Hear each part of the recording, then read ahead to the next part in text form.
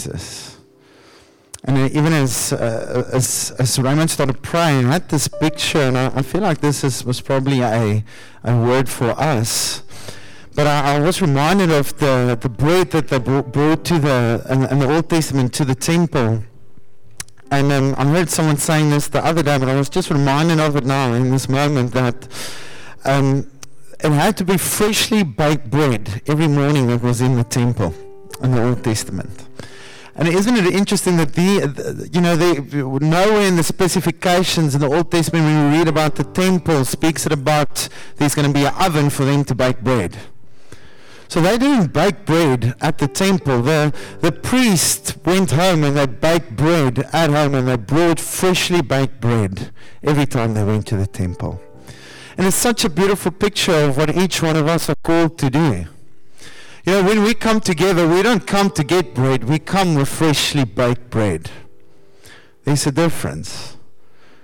The one who speaks about generosity, Mary spoke about generosity now, but there's the one speaks of a heart that gives, a heart that is laid down. I bring my bread for others.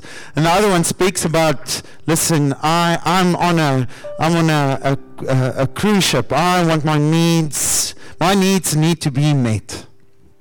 And I just felt there's something in that this season the Lord for Wellington is calling us and calling this body to be a body that brings freshly baked bread. Freshly baked bread. You know, the beauty of that is we eat from one another. Because what you bake in the presence of the Lord is not what the other person is necessarily going to bake in the presence of the Lord. And so we look towards one another, we encourage one another, we walk in accountability with one another, and together on this battleship we're actually going after the mission the Lord has for us. So that's something I just felt. Actually, not at all what I want to speak about, but that's something I felt for you guys this morning. This morning is gonna, most probably you need to forgive me, because I think I'm gonna blurb out stories and things that I remember, and for some of you that is visiting, maybe just give you some context. My wife actually has been part of this congregation. I think we said 20 years, and I've been part here for 13 years, or she's been in Wellington in this area for 20 years. And I've been part of Wellington now for 13 years. So this is quite a place for us, filled with many memories and many stories. And I don't want to cry. Something that I felt to do is I want to honor a couple of people this morning, specifically. I mean, when my wife and I, when England and I came onto eldership, it was just before COVID. What a time to come on eldership, you know. It came up, and then COVID happened. And at that time, Mike was still leading the church. We were serving under Mike's team, and now we're serving under Maura's team. And since we came on, we were quite a small team. So we worked alongside Derek, Pete, and at that stage, Maura's and Mike. And the one thing I want to tell you as a body, because we've been speaking last week about the cruise ship and the battleship. The one thing that stands out for me specifically about the men that's been placed in leadership is eldership. And I say this with conviction, and I say this with, I believe that part of what the Lord has done in me is because of these men, is that they are truly, each one of them, are good fathers. Do you know that they pray for you as a church? Do you know that they love you? Do you know that they when you hurt, they hurt? Like, do you know that as a body? Because often we just see the faces on a Sunday and maybe sometimes on a Wednesday. But I do want to say, when I look at Derek, when I look back at Mike, when I definitely look at Maurice, when I look at Pete, the one golden thread for me is that these men are good fathers. And we're part of this family. They're physically good fathers with their own families, but they are good fathers in this household. I do want to tell you that. And you can trust them. You can trust them. I do want to say that to you this morning. I felt to mention that. So I do want to honor Derek. I want to honor you, Moses.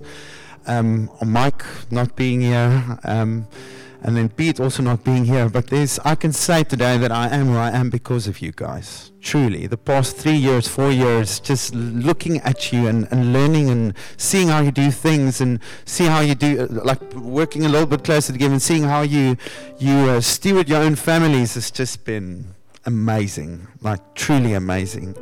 And I hope you as a congregation know this. I do want to say this. And it just reminds me when I got here in 2011, we were still called First Love back in the day. And I got to this building, I walked in, just finished with high school, and I had curly hair. I don't have curly hair anymore. And I just went loose. You know, I just decided I'm done with high school, I'm going to grow an afro. So I walked in with a afro in my first year.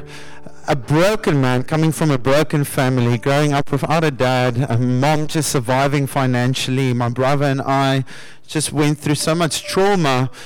I got saved at the age of 14, and those 5 years in high school there was a sort of healing. And I was part of a spiritual family, but to a certain extent, you know, as healing has happened, I think there was just much more space for certain things in me to be healed. And I remember walking in. I actually remember that first Sunday walking in First Love, and we had a prayer meeting. And Cassie, some of you know Cassie still from Paul. He's part of Paul congregation. He's a doctor there in Paul. I remember walking into that hall the first Sunday, and he's just starting praying. And I just thought to myself that first Sunday when I saw him praying, what am I joining? And then the one side and the other side, I'm like, he truly believes what he is praying here. And some of you, if you've never seen Kasi praying, he does kung fu while praying. You know, he kicks the devil away, you know. I just remember that. But walking out of that, being so confused, you know, I just felt stirred. I just felt so stirred in my spirit. And I walked into 2011. I came to this congregation definitely as an orphan at heart, displaced completely, just had no broken relationships all around me, and although I got to know God as a father, there was something in me that I just knew, you know, I've tasted something, but there's actually more. And the one thing that stood out for me out of many stories that I can share is, and I mentioned now about these men, but even at that time when I joined, and Ron Slabber is leading, Paul was leading the church there, one thing that stood out to me, suddenly I was in the presence of fathers.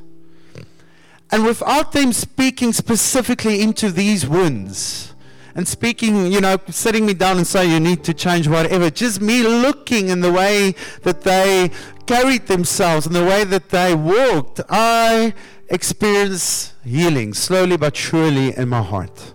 I remember the first time I had a little bit of social anxiety when I came here in 2011. Big groups of people made me very nervous, and there was a chaos of the church, and everyone was mingling, and I just felt so anxious and so emotional. I started crying, and I remember I just running to the bathroom to get into a bathroom cubicle and to cry. And they're not part of this. I don't know why I'm crying about that. But I remember Eugene and Laura being in a community with them. A moment where Eugene came just after me, he grabbed my arm as I went into that bathroom cubicle, and he looked at me and said, "What is going on? We love you." And that moment, literally, I think, just showed me something of spiritual family that I didn't even experience in my own physical family. And I remember that moment. I remember the first time I led worship in a church context. I stumbled upon worship leading. I felt like I was never called to lead worship. I accidentally ended up there because there was no one. And that specifically Sunday, I was placed on, and we didn't have a big team. We didn't have drums or whatever. It was just me and an acoustic guitar, and I can only play 4 or 5 chords. And next to me was a guy on keys. And I remember we practiced. I got so nervous when we started. I just couldn't play a thing. I put the guitar down. I look at the keyboard player and say, "You just go on. I'll just sing." And I just knew I am failing completely now at this moment. If I look in the room and just see everyone is disengaging, no one is engaging in the Lord at all. But I looked at Ron Slubber in the front, and his eyes was closed, and he was worshiping. And if it wasn't for that moment, I don't think I would have picked up a guitar and worship on, if it wasn't for that moment. Where I felt so overwhelmed and discouraged, and yet here's a man and he's pressing into the Lord, and I feel so weak in that moment. And that taught me something of spiritual family. I want to see what is. There's just so many things I can point out as a student. But there was one moment where I know this moment completely transformed me, and I would say that was the tipping moment of everything that I've been, taking in regarding the love of God for me that I felt as an orphan at that time. And although this doesn't necessarily, there wasn't actually anyone else involved. It was the atmosphere that was created for this to happen. And that I remember as a student, it was my third year. I took an afternoon nap. I can't do that anymore.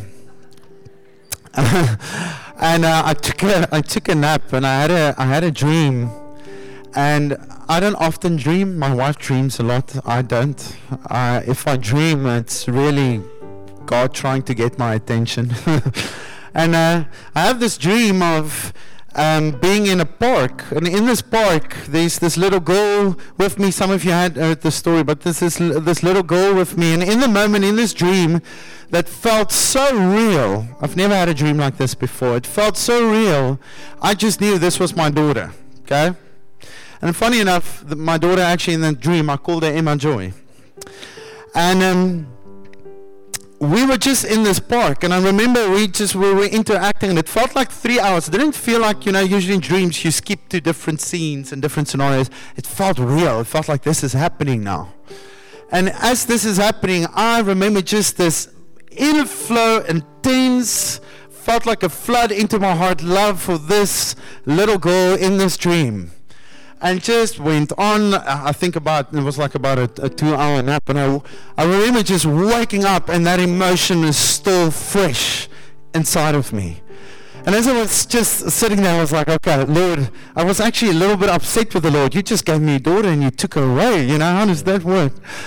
And I asked him, what do you want to tell me through this? And I felt God saying, listen, the way that you felt about her, you need to understand that's the way I feel about you.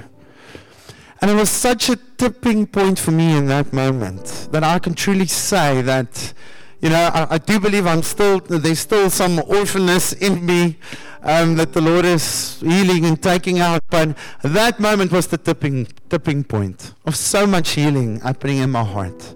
And I want to honor this body. I know some of you only joined recently or the past years, but you're part of this. You're part of the history of what the Lord has been doing here. But this is... this was something that really changed my life.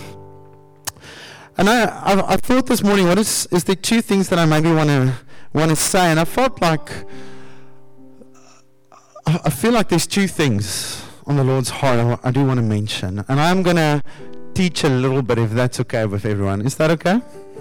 Is everyone still with me? Hello. Well, if you're not okay, I'm still going to do it.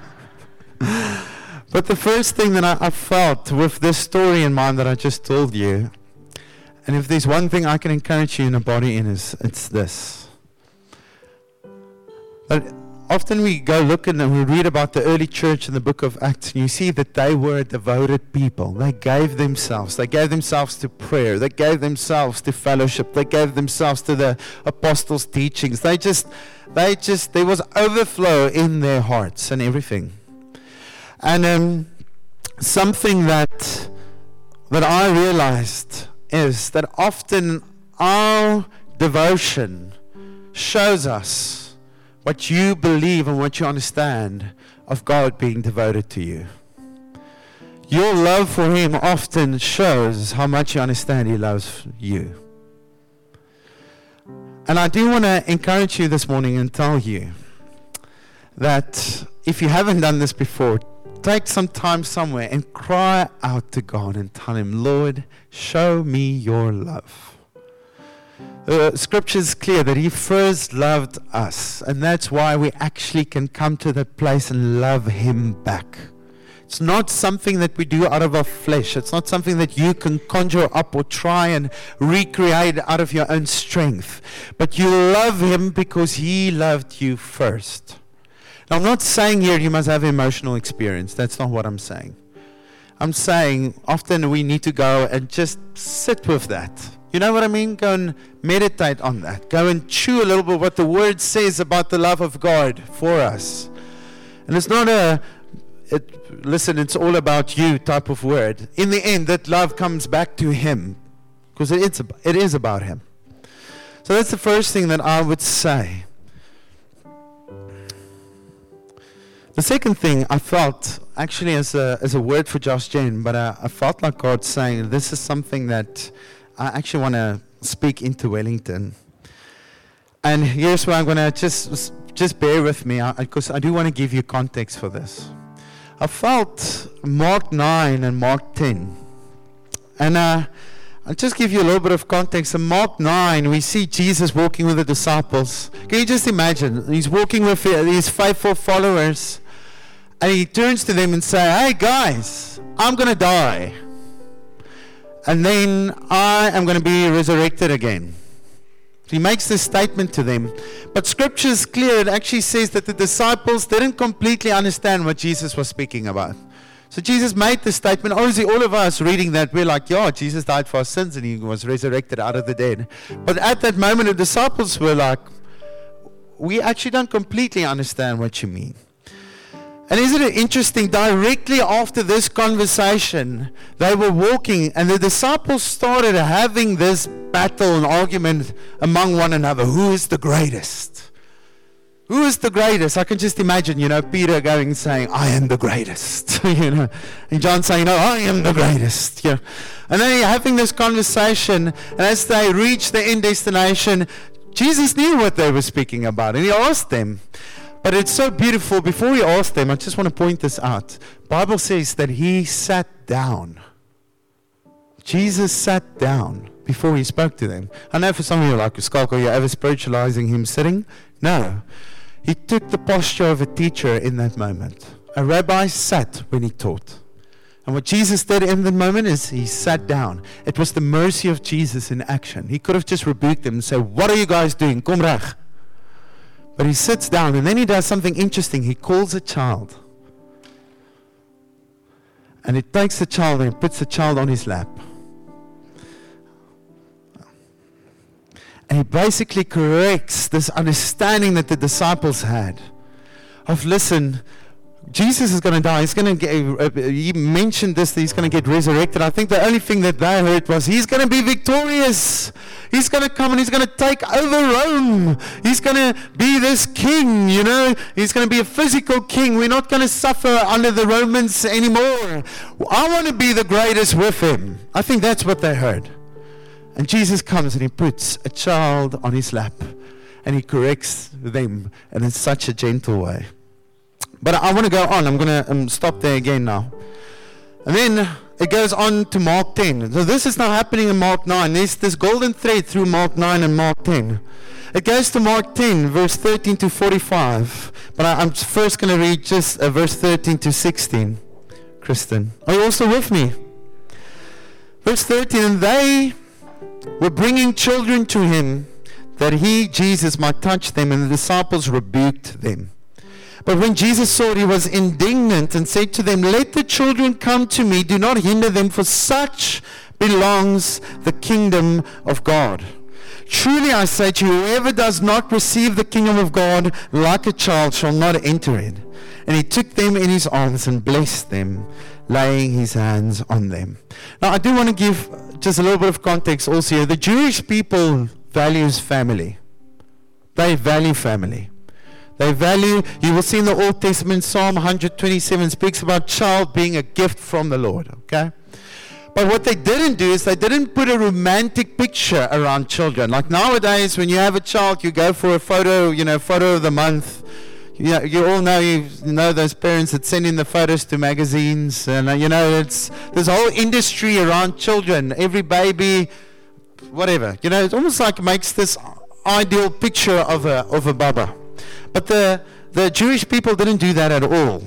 They actually, the picture of a child or youth or children symbolizes to them foolishness, immature. So now, Jesus makes a statement that the kingdom of God belongs to these. Can you imagine the shock on these Jewish people's faces that he puts a child in front of them and saying, hey, look, you need to model this. Can you imagine the shock, cultural shock on their faces when Jesus did that? I just want you guys to understand the weight of that. In verse 13, you see as the parents were bringing the children, and it's so funny, one of the commentaries is saying, listen, the parents had to bring them, so they're assuming it was either babies or toddlers. I don't know how they stand in a queue with a toddler, but they did it. They brought the kids and the toddlers, and I can just imagine the moms with kids on their hips, standing here coming to Jesus, please bless my child, pray for my child. Would you just speak a blessing over my child? And the disciples come and they rebuke them. Again, we see this mindset of, listen, they're not worth your time here. Go away. And then it says Jesus became indignant. That word means he was almost angry at the unjust action in front of him. He looked at him and said, guys, you don't understand. And then after this story, I'm going to make my point now, just bear with me. We get a story of a guy called the young rich ruler in the midst of this. So Jesus just did this action of the child on the lap and speaking about, the kingdom of God belongs to these. And you see this young rich ruler. I'm not sure if this young rich ruler maybe stood and looked at this scene, but he came to Jesus and said, listen, how do I inherit eternal life? And Jesus gave him an answer. He said, do all these things, and he lists the commandments. And this guy goes and say, I did all these things. Is there anything else I could do? I can imagine in that moment he was like, I'm there. I've done all these things. And then Jesus says, you lack one thing. Now that you're asking me, you lack one thing. Sell all that you have, give it to the poor, and follow me. And it actually said that as Jesus looked at him, and actually scripture said Jesus loved him.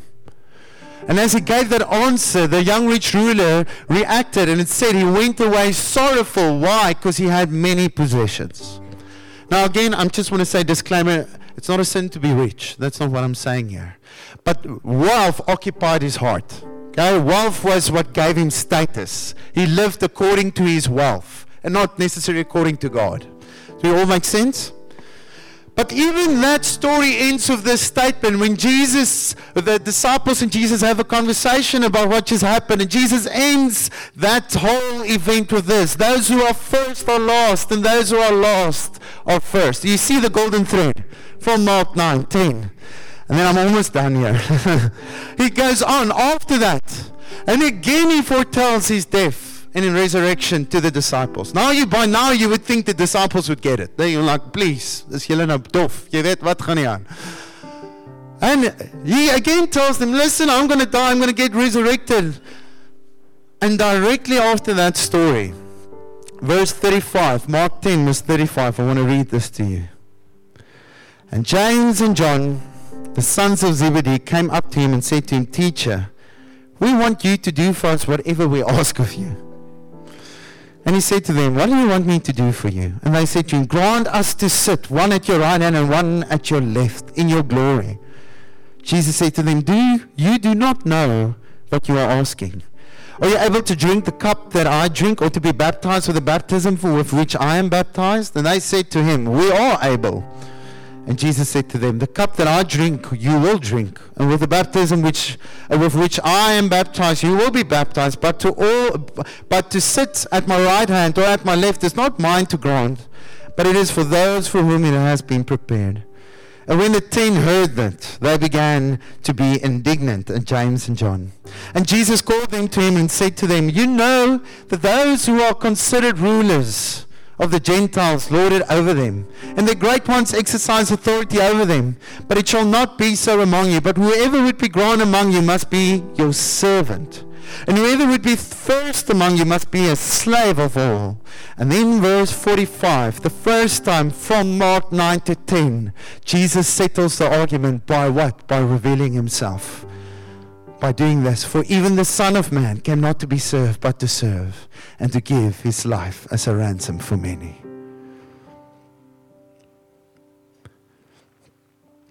You see, he speaks here about the Gentile rulers. So he's taking on what the disciples are thinking. Do you know that you and I sitting here, we are discipled by the culture around us? What you watch, what you see, what you read, you are being discipled indirectly by it. And yet the disciples, they were discipled by the Roman culture that they found themselves in. And here Jesus takes on this thinking, of Gentiles ruling over you and force it over you and say, listen, my kingdom is the upside down kingdom. It works a little bit differently. I'm not here to come and just rule like the Romans. I'm here to serve and to be a slave to all and to give my life a ransom for many. Isn't that beautiful? Isn't that beautiful? It's just so beautiful to me. And I want to just highlight 4 things and then I'm done. Because this picture of the child on the lap, I feel like it's a prophetic picture for us and Josh Jen and for each one of us here this morning, what God is calling us to. Are you all still with me? And the first thing is, I sound like a broken record, but this morning I can do it because I can. Okay? But this first picture of a child, it refers to humility. You see, the one thing of a child I've realized, and I often see it when Emma jumps on the trampoline. She doesn't go to the trampoline because she wants to be in the Olympics one day. So I don't put her on the trampoline, and she starts exercising and jumping because she wants to exercise to be in the Olympics. She wants to be successful. She jumps because she wants me to jump with her. That is her reasoning. She doesn't have success in mind when she does that. She has me in mind when she does it. You see the difference? The attitude of a child, it's never success, but it's the Father. You're called to have Him, and you're called for Him. There's this quote, someone said, the human heart quickly becomes self-centered. It was, if we are not childlike, we can turn our following of Jesus into self-exaltation. We can quickly make following Jesus all about ourselves. What does humility look like? It looks like going to Jesus and letting Him hold you. His love drains out all self-centeredness, poison, resentments, and unforgiveness. Isn't that beautiful? Someone going to cry when I read that. Pride, the rich young ruler, the child, humility, but pride, the rich young ruler, he boasted in keeping the commandments. He said, I have done all these things. I'm successful, God. And yet Jesus obviously pointed out, well, you lack one thing. That's what pride does. I've done it. The second thing I feel like this child speaks to us, it speaks about not being self-conscious. Not being self-conscious, so self-aware that it actually holds us back in following the Lord. You're being discipled by the culture of the world, and it puts in you a certain model that you need to be. Comparison, we can go through all these things. Ladies, there's just the image of beauty and the image of how things need to be that is put out there for you. Even for us men, also nowadays, Everyone wants to look like Keenan. No, I'm joking.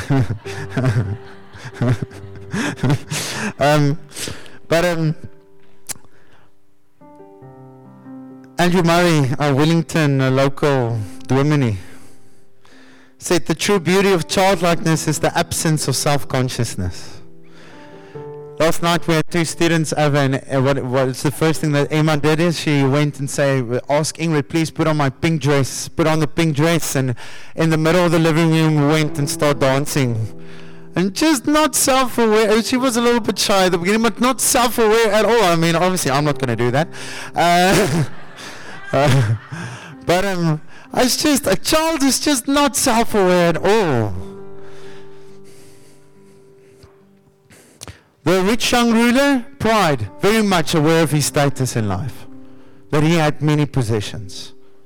The third thing I feel like a child represents is dependence, to understand for our need to be with them. John Wesley, one of the fathers of the Methodist movement, he said, little children are lowly at heart, and they know themselves utterly ignorant and helpless, and hang upon their Father in heaven to supply all their needs. Opposite pride, you lack one thing. Your dependency is on your wealth. Your dependency is what is occupying your heart. You guys see the difference? Two more things and then I'm done. This picture of a child, soft heart, someone that's quick to obey, open for input. This young rich ruler, Jesus told him, you lack one thing. It seems like, if you read the story, that he went away sorrowful, that he didn't actually respond to the call of Jesus to follow him. You see, if you think you're sitting here and you're part of this battleship. You're part of this battleship and you think you are mature, that means that there's no room for you to grow. And that is pride. This battleship only works when all of us have a childlike heart, that we're open for correction, open for being steered in the right direction, open to realign when we need to realign, open to look for input. That is a heart that I believe God is calling all of us together for. And then the last thing, this picture of a child. The child is so easily in awe and wonder. One thing I know at the moment, Emma, at school, they're doing bugs. I mean, I'm not a fan of bugs at all. You can just ask Wally. I don't like bugs. I don't like spiders. I don't like snakes. I don't like anything more than two legs. You know. I don't like bugs so much. But anyways, since they're starting doing bugs and at home, she is in awe of every little bug she sees. She even had a moth that wasn't alive anymore as a pet for a morning, and she brings worms to me, and in that moment I want to be like, no thank you, but I'm like, oh cute, oh boy. The other morning she started crying because all the moths, they go in those, cocoons, eh? And they're now there at the top. And she's crying because they're not moving and they're not interacting with her. But she's so easy in awe and wonder. And that's the thing of a child. They're so easily in awe and wonder. But you and I, we go through life and familiarity kicks in. And suddenly we lose that ability to be easily in awe and wonder. We want to be entertained. We want something to pull our attention. Then I will be moved. But I want to tell you, the kingdom of God does not work like that. As Moses mentioned last Sunday, you're not here to be entertained. Never. This church will never be that. But the only way you can keep your heart to be easily in awe and wonder is this question, What am I feeding? What am I eating of? Because if you constantly eat of things of the world, you must probably going to also look for that in the Lord. But if you eat of the Lord, I'm telling you, you're going to look for the Lord everywhere. You hear what I'm saying? Easily in awe and wonder. So here's the thing. The ultimate aim of a child is the Father. Connection with the Father. And I want to make this statement. And we end with this. Men and the nature of men will always look for thrones to sit on. But the Father is looking for children to sit on his lap. That is humility. And that is what's calling all of us to. And I do feel like there's this encouragement of being childlike for this body this morning. For each one of us to be childlike. My wife, do you want to say something? Yes. Of the oil. Or is it okay if she quickly adds something? This is the last thing, and then you can pray us out. Then we'll be quiet after that. There's one thing every time Ingrid speaks of the oil in the lamp. And this other morning she was praying for the church, or was praying for someone specifically, and she came to me and she said, this thing just came back to me again. And when she mentioned it, I actually made a note here and said, let Ingrid share about this.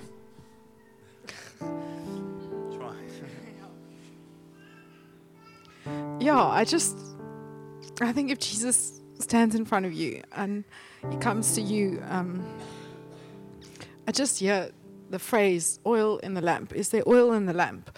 And that's just like a biblical phrase, where there's worship and incense and looking to Jesus, then the lamp is burning, And I'll tell you, if you come to be part of a body, you're never going to find a perfect church service or church body anywhere while we're on this side of eternity.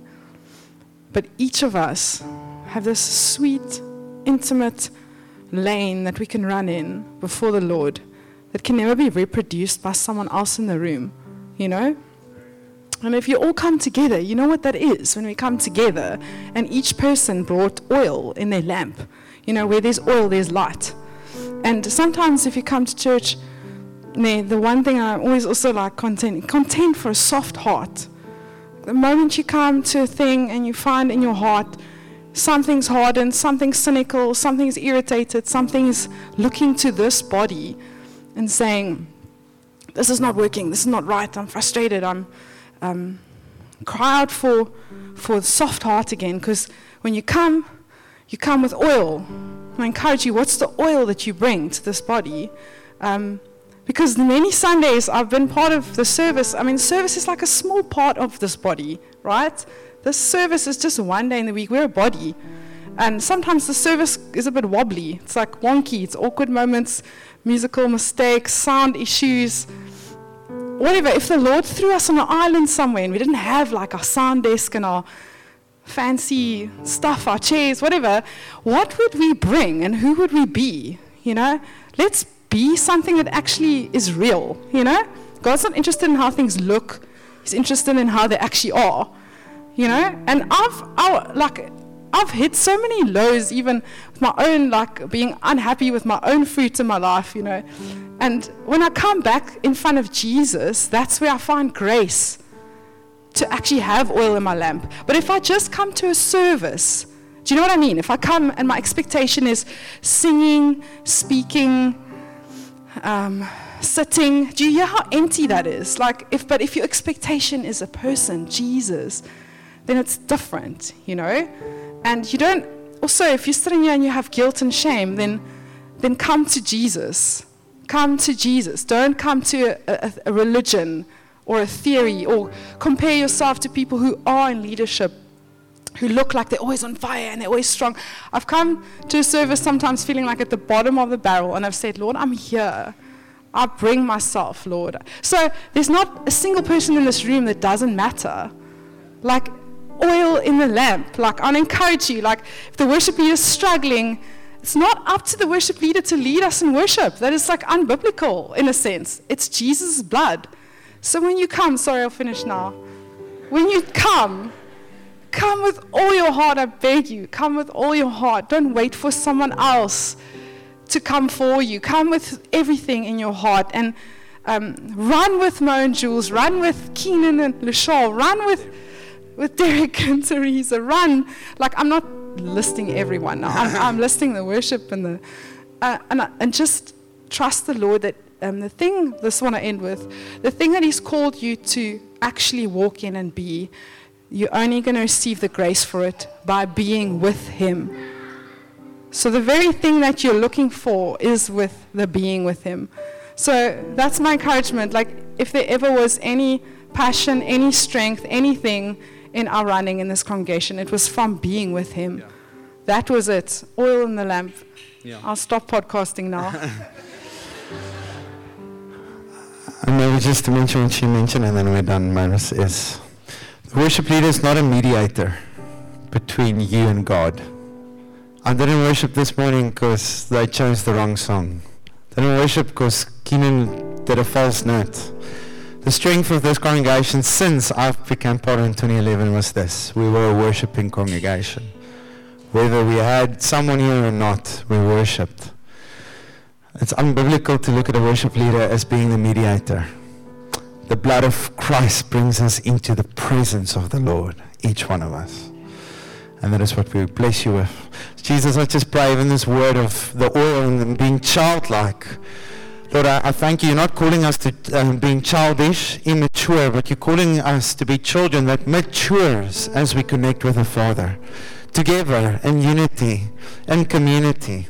And I just speak over this battleship, Holy Spirit, that they will be filled with you, full of you, overflow with you. Jesus, that the cry in their hearts would be more of you, for your glory, and to see you be crowned, as we sang now, Lord of Lords, that they have passion and be passionate about your kingdom, the reign of the King, Jesus, in every area and every place and in every heart.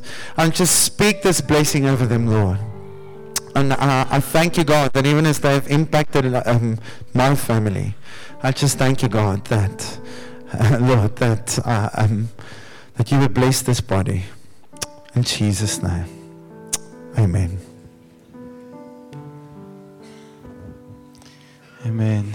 If you can just give me a few minutes.